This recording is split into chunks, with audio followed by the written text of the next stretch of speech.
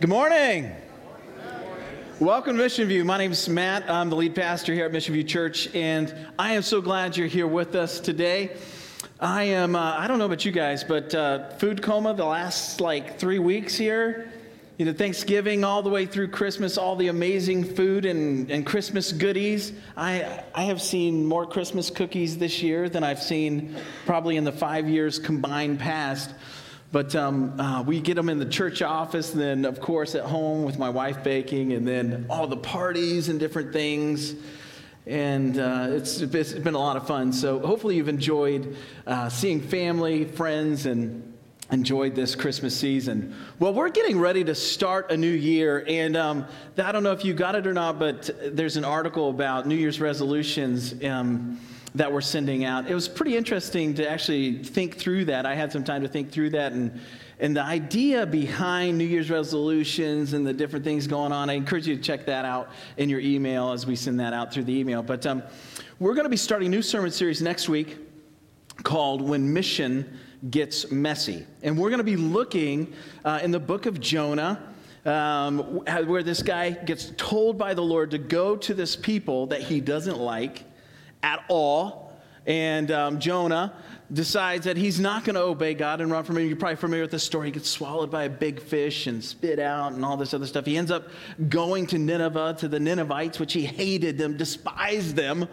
so much so that he was willing to disobey God, and not do it. But anyways, we're going to be looking at that, and I think it's going to be a fun series that we're going to spend some time in. In preparation for that series, I thought it'd be really cool for us to look at the story of the Good Samaritan.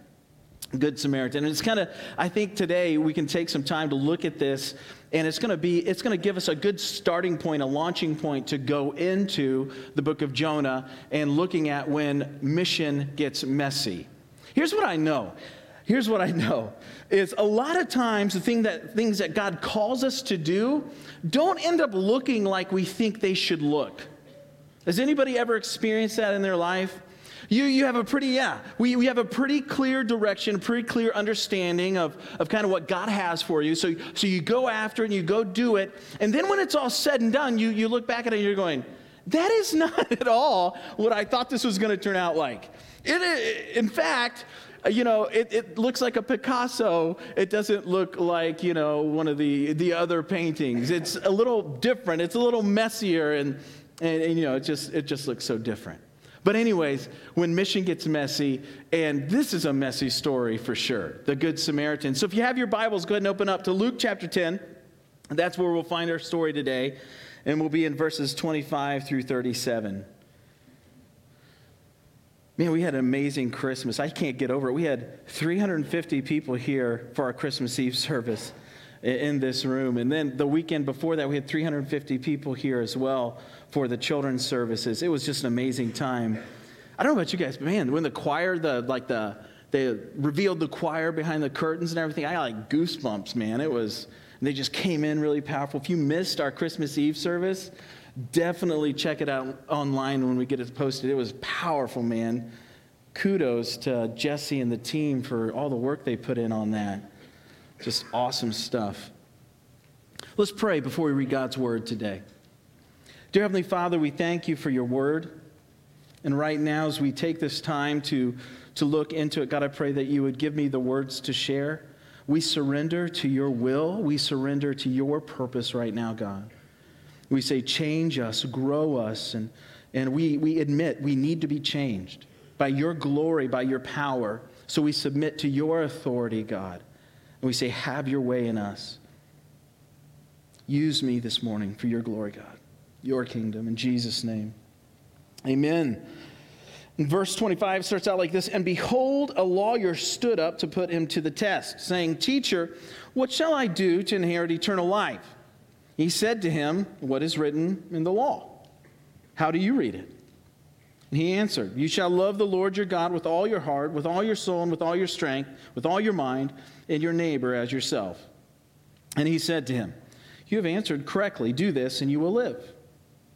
But he, desiring to justify himself, that's an important phrase there, said to Jesus, And who is my neighbor? Jesus replied, A man was going down from Jerusalem to Jericho, and he fell among robbers, who stripped him and beat him and departed, leaving him half dead. Now, by chance, a priest was going down that road, and when he saw him, he passed by on the other side. And so likewise, a Levite, when he came to the place and saw him, passed by on the other side. But a Samaritan, as he journeyed, came to where he was, and when he saw him, he had compassion. He went to him, bound up his wounds, pouring on oil and wine. Then he set him on his own animal and brought him to an inn and took care of him. And the next day he took out 2 denarii and gave them to the innkeeper, saying, "Take care of him, and whatever more you spend, I will repay you when I come back." Now, which of these 3 do you think proved to be a neighbor to the man who fell among the robbers? He said, "The one who showed him mercy." And Jesus said to him, "You go and do likewise." The story of the Good Samaritan. We have this guy that falls to robbers. He's on this road, and Jesus tells this story of these guys who are kind of powerful, good people, you would think, a priest and a Levite. And these were guys who were like way up in spirituality. They were like the spiritual heroes of the time. Surely these guys would have compassion on this poor guy that was just on his way, But we have to kind of realize that a Samaritan in these times was the lowest of the low. I mean, the Jewish people couldn't even come in contact with a Samaritan or touch them. They would be then considered unclean. I mean, it was kind of a nasty thing, So there's a lot of things going on in this story, and I'm guessing that most of us are probably a little familiar with this story, and we could dive into all those details. But I want to take a look at 5 different people in this story. Five different experiences as we're reading through that and what we see and kind of what we can gain from these 5 different people. Now, the first person I want to point out in the story is this one. Where am I at? Here are my notes. Here we are. First one is this, the lawyer. The lawyer. We see right from the beginning the problems with this guy. He is asking a question of Jesus, but with no sincerity at all, right? No sincerity at all. He is trying to get Jesus to say something that would discredit him. He is, what did it say, putting him to the test. He's trying to trick Jesus. He's coming to God with his own agenda. And that is the first mistake this lawyer makes.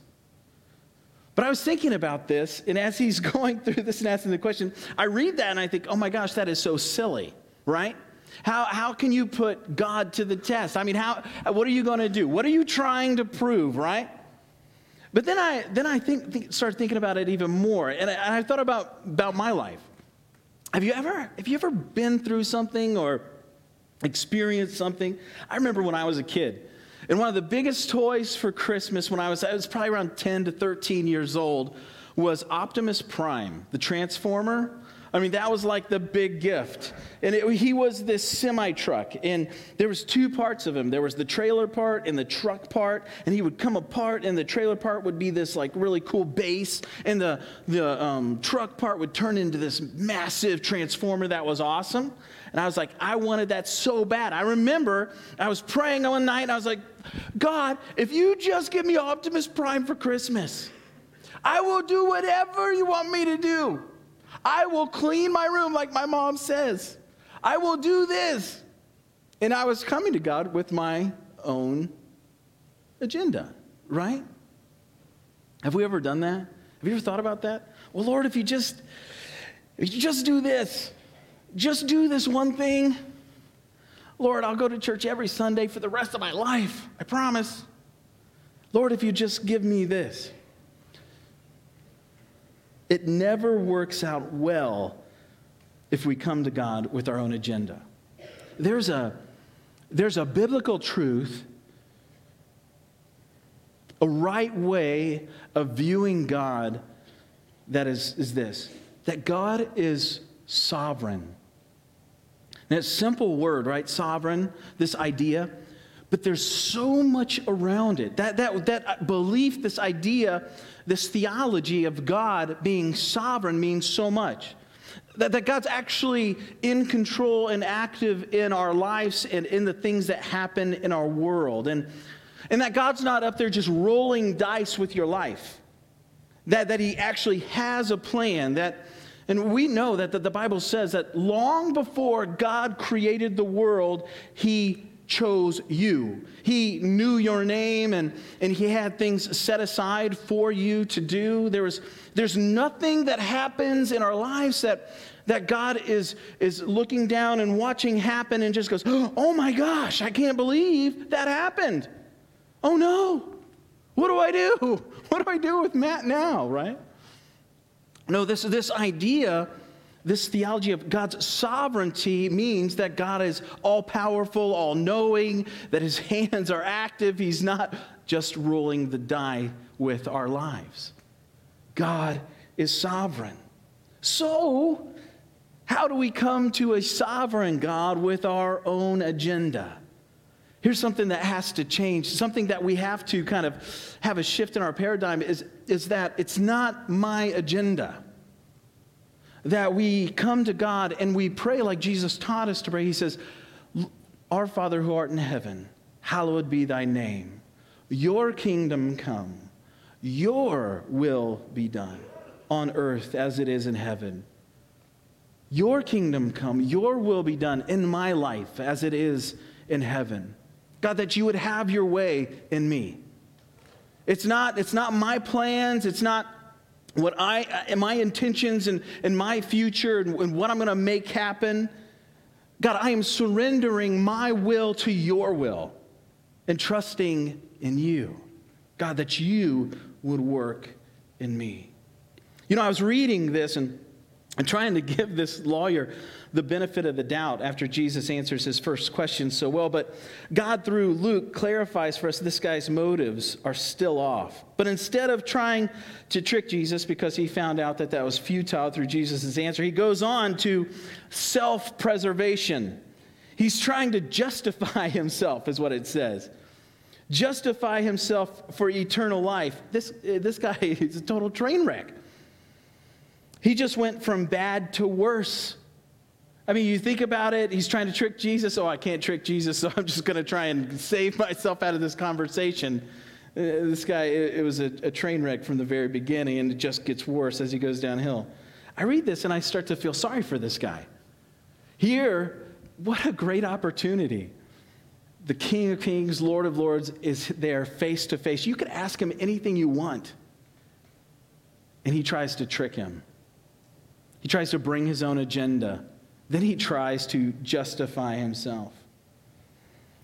Don't get me wrong, this lawyer, by all worldly standards of his time, and our time for that matter, was an outstanding citizen. He had spent his entire life studying the law of Moses, memorizing it. He probably taught others about it. His life was devoted to the Torah or the law. He was probably the top of his class in school, looked up to by everyone. He probably attended church almost every Sunday. He might even have helped out a friend who was in need from time to time. I'm sure he tithed. He probably gave more even on top of his tithe. If anyone could ask this question and get the right answer that he was hoping for, it would have been this guy, right? This lawyer who devoted his life to godly things, that spent every waking hour studying the law and being righteous in the eyes of the world, right? His life would have been a reflection of everything that we think or looked and thought was ideal for a Christian life. I mean, this guy should have gotten the right answer. Is justified, right? I mean, his life, his good deeds would have justified him, right? Wrong. He could have done everything right in the eyes of the world, and there was no justifying this man. Our good deeds, all the things, we can attend church every week. We can give our tithe and give more on top of our tithe. We can go on missions trips. We can do all of these things do not justify us in the eyes of God. There is only one thing. He's trying to justify himself. There's only one thing. that justifies us in the eyes of God. And that is the life, death, and resurrection of Jesus Christ and our faith in Christ. By grace through faith, we've been saved. There's no justifying. The only justifying we have is in Christ. God doesn't need our church attendance or our money or our good deeds. He's not up in heaven making a list and putting little stars by our names for every good work we do so we can feel a little bit better about ourselves and earn our way in heaven. It's not what you do. It's who you know. That's what this lawyer missed. He was looking at his life, he came with his own agenda. He knew what answer he was looking for that pat on the back when he was trying to justify himself before Christ. We can't earn our way into heaven. If we think we can earn our way into heaven through our bank account or through our church attendance or through our good deeds, we just don't get it. And just like this lawyer doesn't get it. It's not what we do, it's who we know. And the more we know him, Christ that is, the more we will do for him. You see, good deeds and measuring all these things up is religion. But coming to Christ, recognizing what he's done for you and me, the sacrifice that he's made, leaving heaven, living that perfect life that you and I can't live, and then dying the sinner's death that you and I deserve, recognizing that truth that motivates us and compels us to do good things is what moves us. That is the gospel. That is relationship.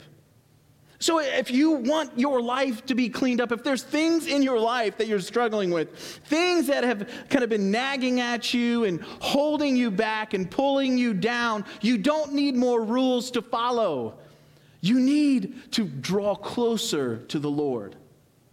You don't need more religion, you need more relationship. More revelation of who God is and what he's done and how active he is in your life. I love what Josh was saying as he was doing our prayer time, the goodness of God. Do we recognize the active goodness of God in our lives? When we're actually looking back at 2019 and we see the things that have happened over this year, is it focusing on the negative things or the struggling things? Or do we actually recognize the grace, mercy, and gifts, the good gifts that God has given us in this year? I'm a cup half full type of guy.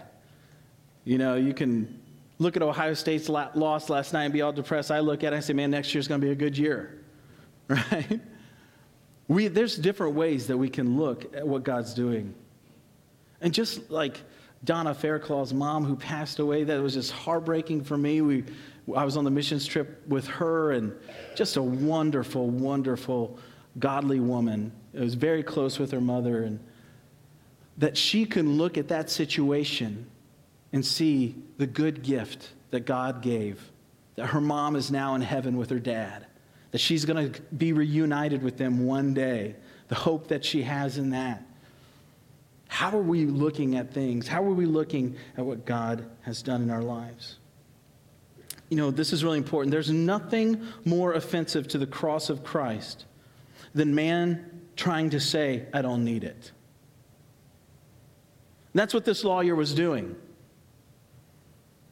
You come to Jesus, testing him, then trying to self-justify. There is nothing more offensive to God than saying, oh, you know what? Yeah, I know you sent your only son, everything like that, but yeah, I don't need that. I'm a pretty good person. Now my neighbor, now I know he needs it, big time. Yeah, I've never seen him in church ever. But me, nah. Can you imagine? How offensive that is to God? Jesus came and died for us because we are helpless, broken, and beaten men and women who are half dead or fully dead on the side of the road, had it not been for the grace of God in Jesus Christ for you and me. That brings us to the second person I want to look at in this story, and it's the helpless, broken, and beaten man. This man dying on the side of the road, the reality of his situation is actually the reality of our situation without Christ or before Christ. I told you at the beginning, God never commands us to do something without giving us the power to do it. Here's where we find the power to love our neighbor as ourselves, right? With God's command. We were or are the helpless, broken, beaten man. You may be out there right now, you're saying, Matt, I'm doing just fine, man. I've got a nice house, 2.5 kids, a cat and a dog. Nobody's taken anything from me. I'm doing just fine. I want you to know this. Without Christ, your eternity is not just fine. I've heard somebody say this before. He said, the road to hell is paved in fool's gold and false blessings. The road to hell is paved in fool's gold and false blessings. We don't need God because we have life insurance, we have car insurance, health insurance, sort of. Jobs are available most of the time. We have unemployment, Social Security. We would need God, if our daily needs weren't taken care of, right? We can get to that point where we're relying on these things that are, actually really nice for us to have. We can forget that there is a lot more to this life than those assurances, that there's an eternal assurance that God is offering. One of the greatest traps Satan has set is an easy life on earth, or a good life lived in our own strength, and the belief that we don't need God. That's one of the scariest things, I think, for us in America, is easy life. You go on a missions trip to a third world country, and you see people suffering, and you see people starving to death, and they have nothing to eat. They have no home. They have a mud hut with maybe some grass on top of it, and that's kind of their home. And you see people in real desperate need. They don't know how they're going to eat tomorrow. And you're like, wow, you see that kind of desperation. And you hear them talk about their relationship with Jesus and how good God is and how he provides for them every day miraculously, even though they have no idea where their food's going to come from. We don't have those kinds of problems. I don't know about you, but when my internet goes down, I think the world's about to end. It's like Spectrum's down. Is it the apocalypse, What's happening? We call them first world problems. This is something I think we really need to take a look at. Where am I at with these things? God, am I truly relying on you? Ask yourself this question right now. God, am I truly relying on you, or am I relying on my savings account? Or am I relying on my life insurance? Or am I relying on the stock market? Where do I find my peace? When life is really super stressful, do I get online and check the bank account? When things are really going wrong and I'm really struggling with something, where do I go to find that hope and that peace? Is it here? Is it in God's word? Is it in God's sovereignty like we talked about earlier? Is it God's goodness? Do I go to worship? Do I go to prayer? Do I go to him? What about this? When I'm really struggling and suffering and going through something, what's the first thing I think about? Is it prayer? Do I run to Christ on my knees? Say, God, I just need more of you right now. It's hard, isn't it? I think it's really difficult for us, but I think it's one of Satan's greatest traps is to live out this life, an easy life, trusting in the things that we have, which are good things. Don't get me wrong. Savings accounts and retirement accounts, all these things are good things. But looking to those things as God things, as ultimate support and ultimate peace, and looking at them as those types of things is horribly, horribly wrong. I think God's given us those things, and it's gracious and it's merciful. Thank God for that kind of provision. But don't look at the gift as the gift giver. Look to the gift giver and thank him for those gifts and the graces that he's given. And know this, the stock market could crash at any moment. It could all be gone instantly. Instantly. This world that we live in, there is nothing that is guaranteed except this: God's love for you, God's power, God's strength. And he wants to know you, and he wants you to know him.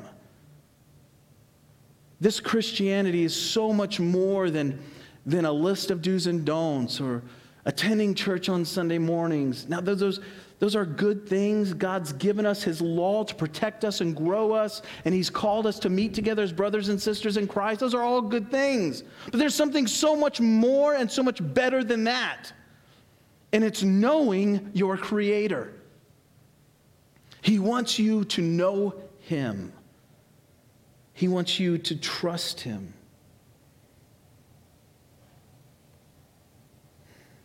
What we learn from this lawyer and what Jesus is trying to point out is that we are blind to the desperation of our own circumstances, that it takes a fresh revelation, a new revelation of our own brokenness to truly appreciate the grace given to me, to you, by God through the person of Jesus Christ.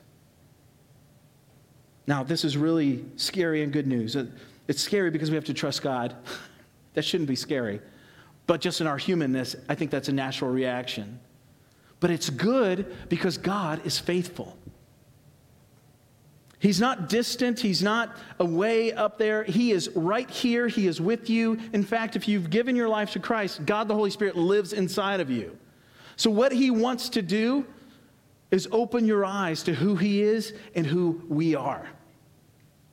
And as we trust in him and as we look to him, as we gather together as a church and sing these songs that we sang this morning, so moving, so powerful, the truths about who he is. And then to sing to him that we love him and are so thankful for what he's done for us. God wants to use, music is great, it's wonderful, but it's just a tool that he's given us so that we can use it to give our praises and thoughts and everything to him. And in so doing, sing the truths out of his word about him, and that he would actually show up and reveal himself to us in more powerful and deeper ways. God is faithful, and God will do it. Maybe you're sitting out there, you're just going, man, I hear you, I just don't get it.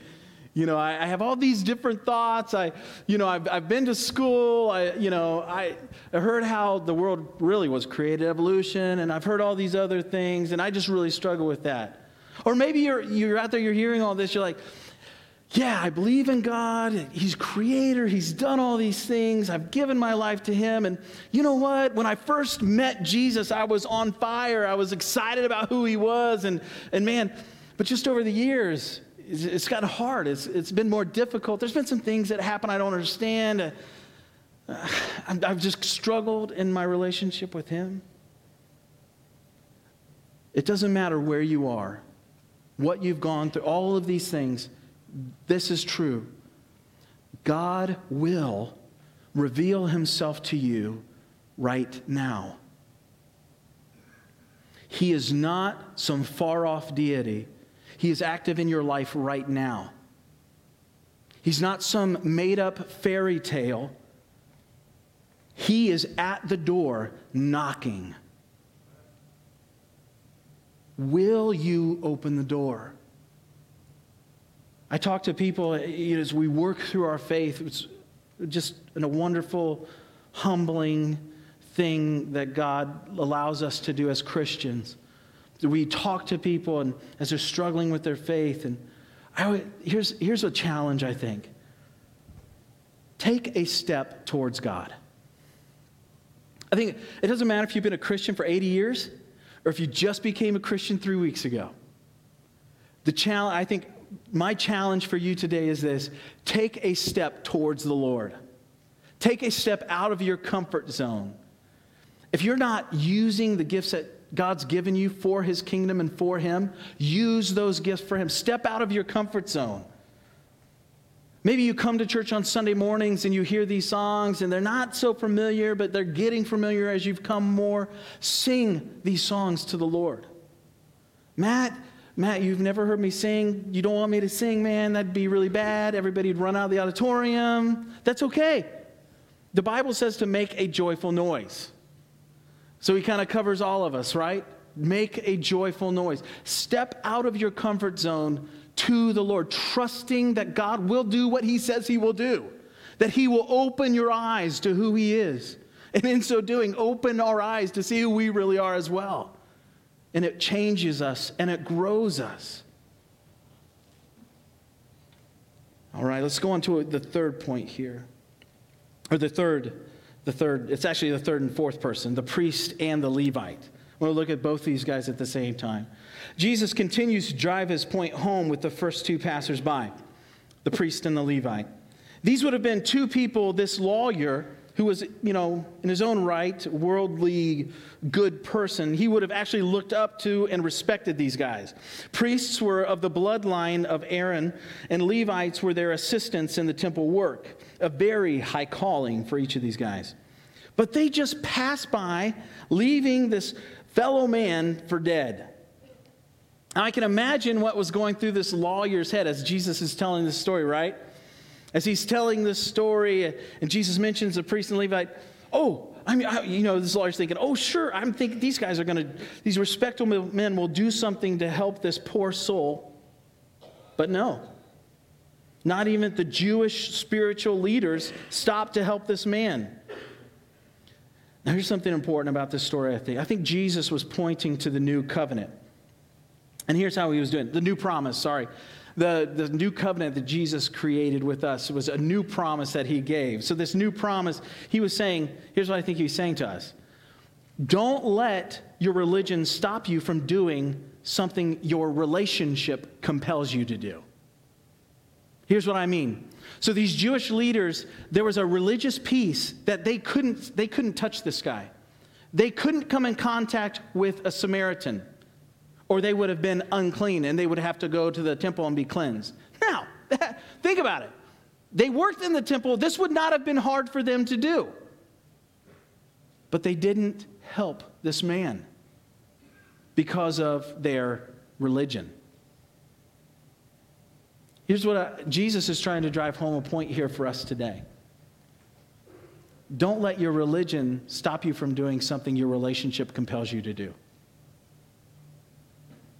Don't look at Christianity as this list of do's and don'ts, this being a good person and having all your ducks in a row and doing and achieving all of these things that are in here. These are all really, really good things.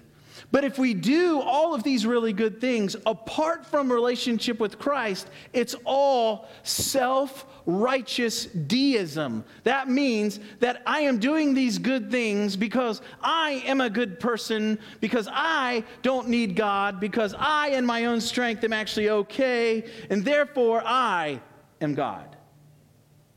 That's what religion leads us to.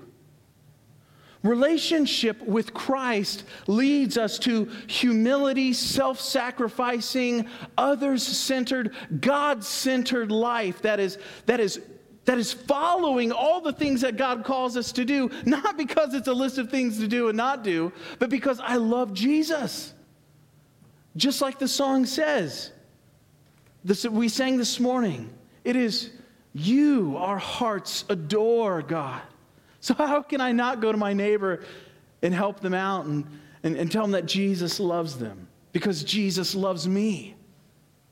Is your relationship with God so powerful and passionate that it's compelling you to these good things? The simple message of this story is go and do what the Good Samaritan did. We should be good people. But it's not out of patting myself on the back and thinking that I'm a good person in my own strength. It's recognizing the active work of God the Holy Spirit in my life. And God has saved me. Therefore, I'm going to help someone. And in so doing, model and share the gospel of Jesus Christ, the good news.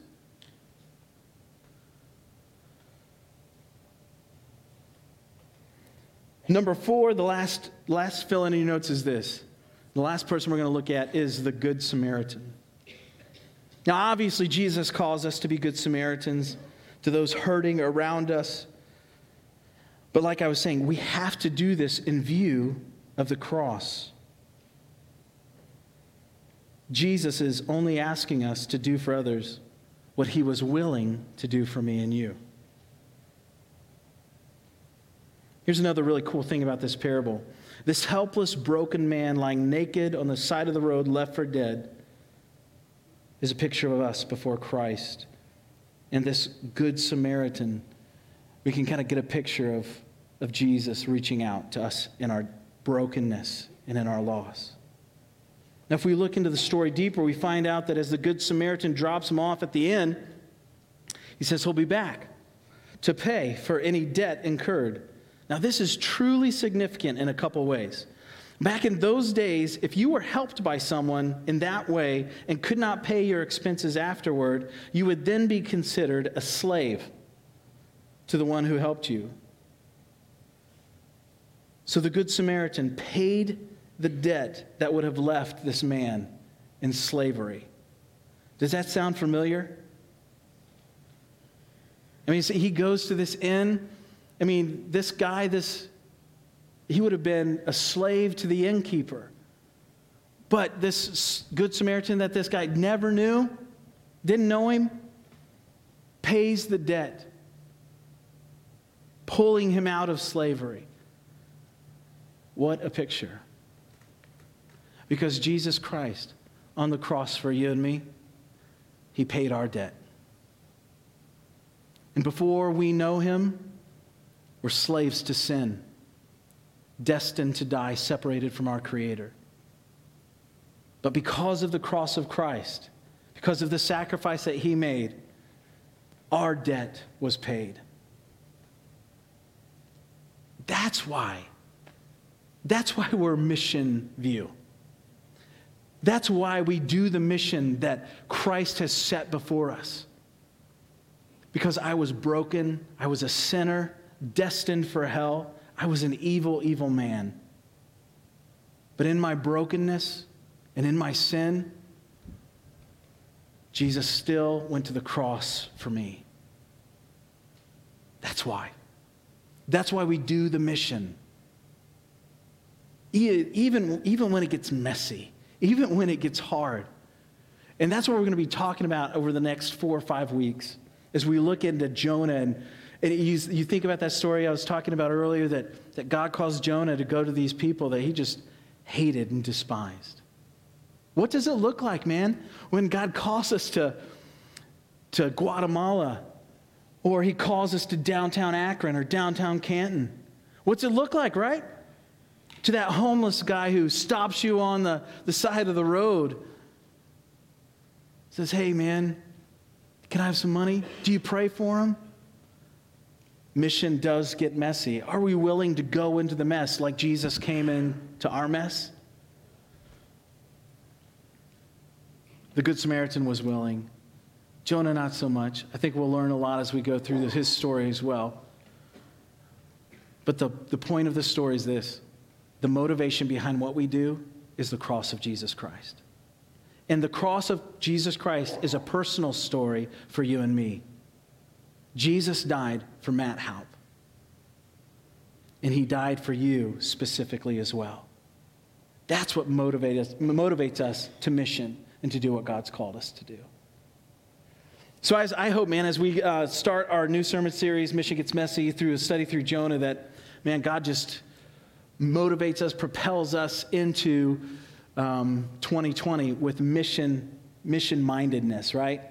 We have 200,000 people in Stark County that have no religious affiliation whatsoever. That's the 200,000 people that God's calling us to. We have missionaries all over the world that we are going and participating with and sharing the gospel with them as well. We have a big mission ahead of us. So I'm excited about getting that started in 2020. Let's pray. Dear Heavenly Father, we thank you for your word. And God, just as this good Samaritan who was willing to take time away from where he was going, what he was doing, the compassion that he showed to this man who was beaten and left for dead. God, I pray that you would give us a heart that is on mission for you. God, that we would be willing to sacrifice, that we would be willing to give, that we would be willing to serve, that we would make those steps, Father. Not so that we could pat ourselves on the back and post it on Facebook for everyone to look at our good deeds, but we would do it because of what you've done for us. God, give us a new perspective of the cross. Reveal deeper understanding to us by your grace. Have your way in us. In Jesus' name, amen.